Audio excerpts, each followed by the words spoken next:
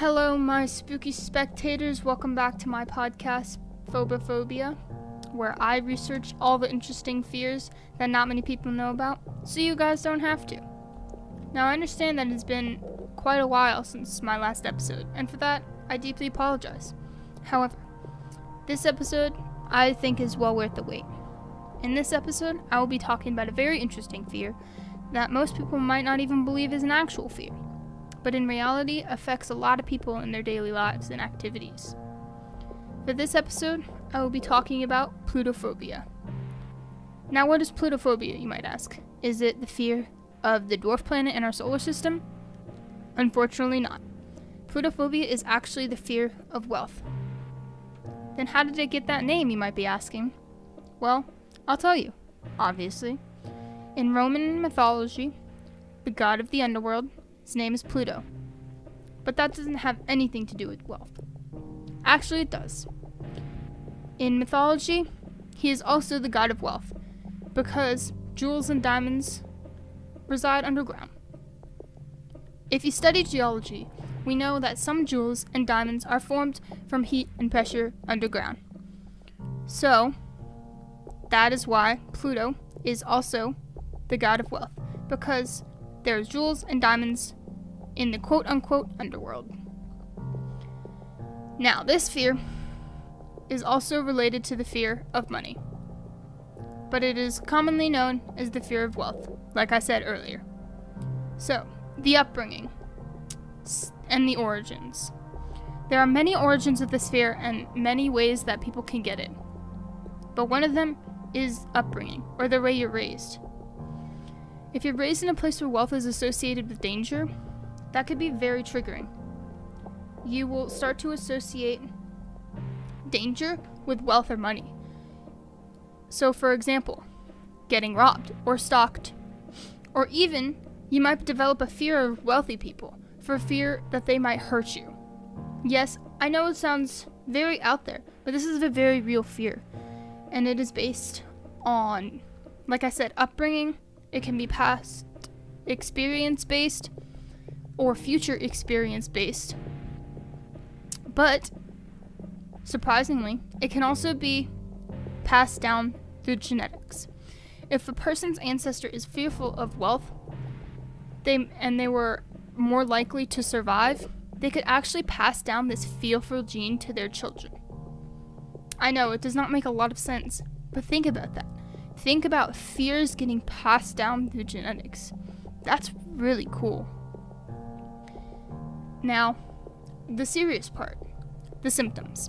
Now, obviously, the symptoms are gonna differ from person to person, but overall, it's gonna depend on their level of fear.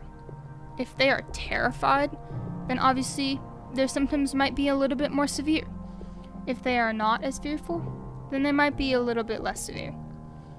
And certain objects and situations can trigger these symptoms. They're called, hence the word, triggers. Now, common symptoms are trembling, chest pains, heart palpitations, elevated blood pressure, nausea, anxiety attacks, dry mouth. And obviously, many other symptoms of panic attacks and things related to those of panic attacks.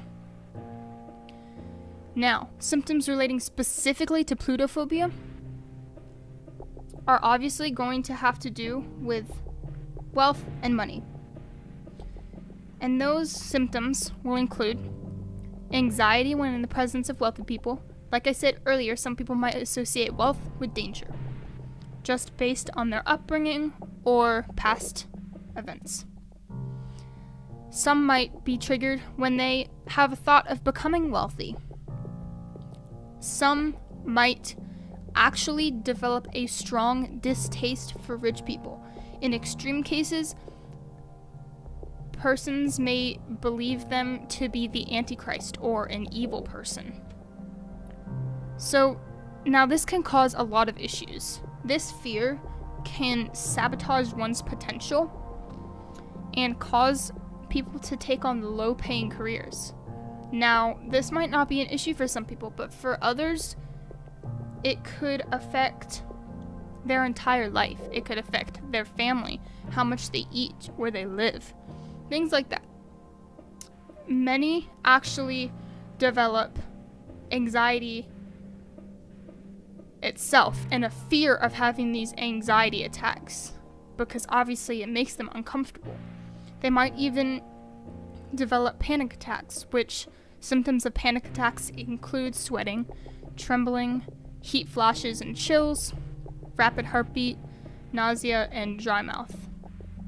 They also might develop psychological symptoms, such as fear of losing control, fear of fainting, fear of dying, and guilt and self-blame. They might feel disconnected from the outside world because they're too scared to venture out where wealthy people are. It might start to intertwine with other phobias, like the fear of going outside or the fear of anxiety. This is called intertwined phobias, when two or more phobias are actually linked together and have a cause and effect relationship. Now, before I get into this next section, I am obligated to say that I am not a trained medical professional at all. All of these alternative treatments I found in my research, and if you actually need help, please go seek the advice of a properly trained medical professional. I am just here to educate, and I am not here to treat. So please go get the help that you need.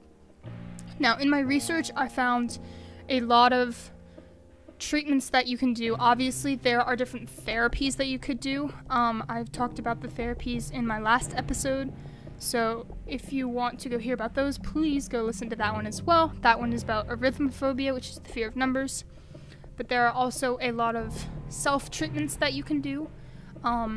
So one of the main ones is just taking good care of yourself and avoiding situations that trigger your fear.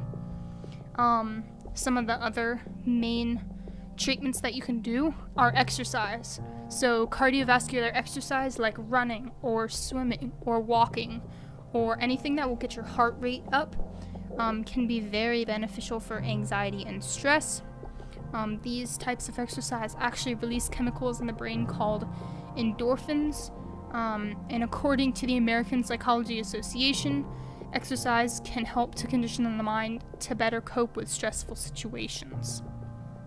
Now, on the other side, you can also try yoga and meditation. Yoga actually increases your meditative state. It helps you go into that state where you are relaxed, and it can help release the anxiety associated with these phobias.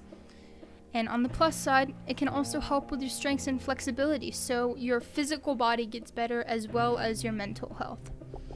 Also, reducing caffeine actually helps with reducing phobias. The cause of reducing caffeine can make you less anxious and therefore less paranoid. The more caffeine you drink, the more jittery, the more anxious you can get, and therefore tend to overthink things sometimes or get more paranoid. Caffeine can actually induce a flight or fight state of mind that can induce panic attacks. Now, I'm not saying everyone has these because obviously some people need caffeine. However, it might be something to try. So, for my next section, which is actually my favorite section, is the pop culture reference. So, although this certain phobia was not mentioned much, it took a lot of research to find even one even short film that mentions it.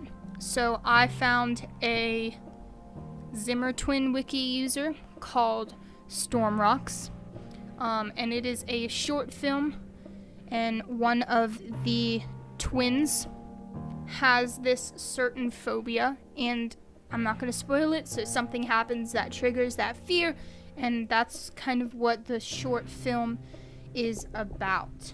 So, if you guys have any questions, feel free to email them or to comment. And I really hoped you liked this episode. It took me a very long time to research these things. and I thought this was a really interesting subject. And next time, I will be talking about electorophobia, which is actually the fear of chickens. So, thank you so much for listening. I hope you all have a wonderful day, and I will see you next time.